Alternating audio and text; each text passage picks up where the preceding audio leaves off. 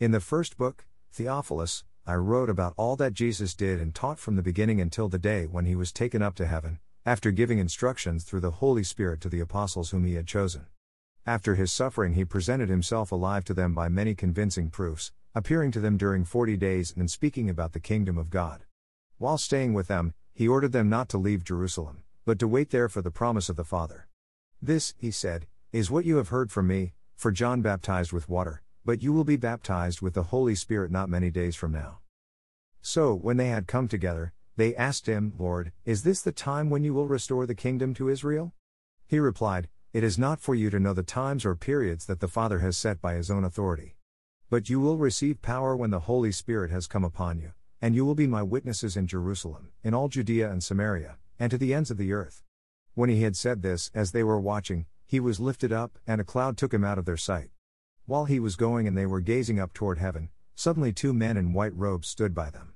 They said, "Men of Galilee, why do you stand looking up toward heaven? This Jesus, who has been taken up from you into heaven, will come in the same way as you saw him go into heaven."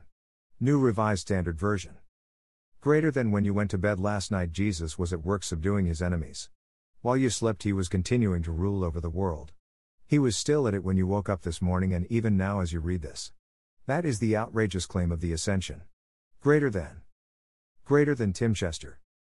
Jesus was taken up to heaven in what Christians celebrate as the ascension of the Lord. It is hugely important for followers of Jesus. The ascension means that Christ is now presently sitting at God's right hand offering continual prayers on our behalf to the Father.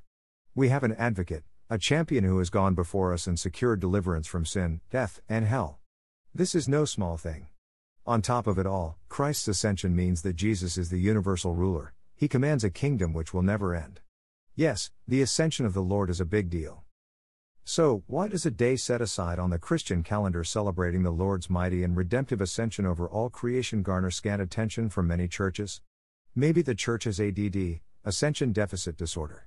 Perhaps our clue to the inability to focus on such a grand event is the disciples' response when Jesus ascended. The picture St. Luke paints for us in the account of our Lord's ascension is a group of guys looking up into the sky slack-jawed and shoulders hunched. It took a couple of angels to come along and ask them what in the world they were doing just standing there. "Now is not the time to stand and gawk at the clouds," the angels insisted. "Jesus will come back when he comes back.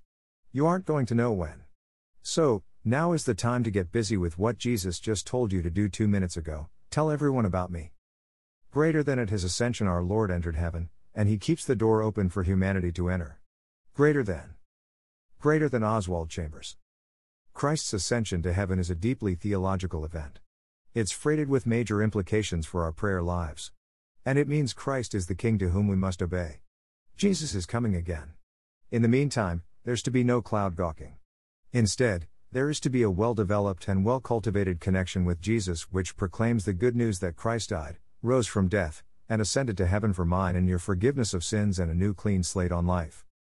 Developing extensive prophecy charts and trying to peer into the future about how the end of history will shake out is, frankly, not the job we are called to do.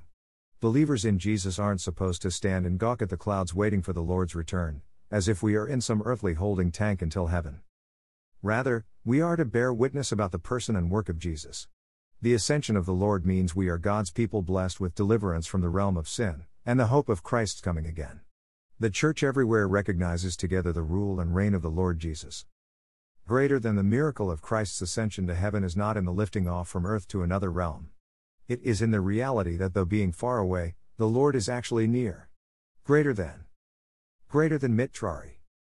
The world as we know it shall eventually come to an end. Until that time, Christians since the time of the ascension have been proclaiming Christ crucified, died, risen, ascended, and coming again. This is a day of joy and celebration for us. Jesus is our ascended and glorified King. The fate of the earth is with the benevolent and mighty ruler of all. Jesus is Lord, and no other human leader is. Thank you, Jesus. The Great Reformed Confession, the Heidelberg Catechism, Question and Answer 49, states: Q. How does Christ's ascension to heaven benefit us? A. First, he is our advocate. In heaven. In the presence of his Father. Second, we have our own flesh in heaven. As a sure pledge that Christ our head will also take us, his members, up to himself. Third, He sends His Spirit to us on earth. As a corresponding pledge. By the Spirit's power. We seek not earthly things, but the things above, where Christ is, sitting at God's right hand. Amen.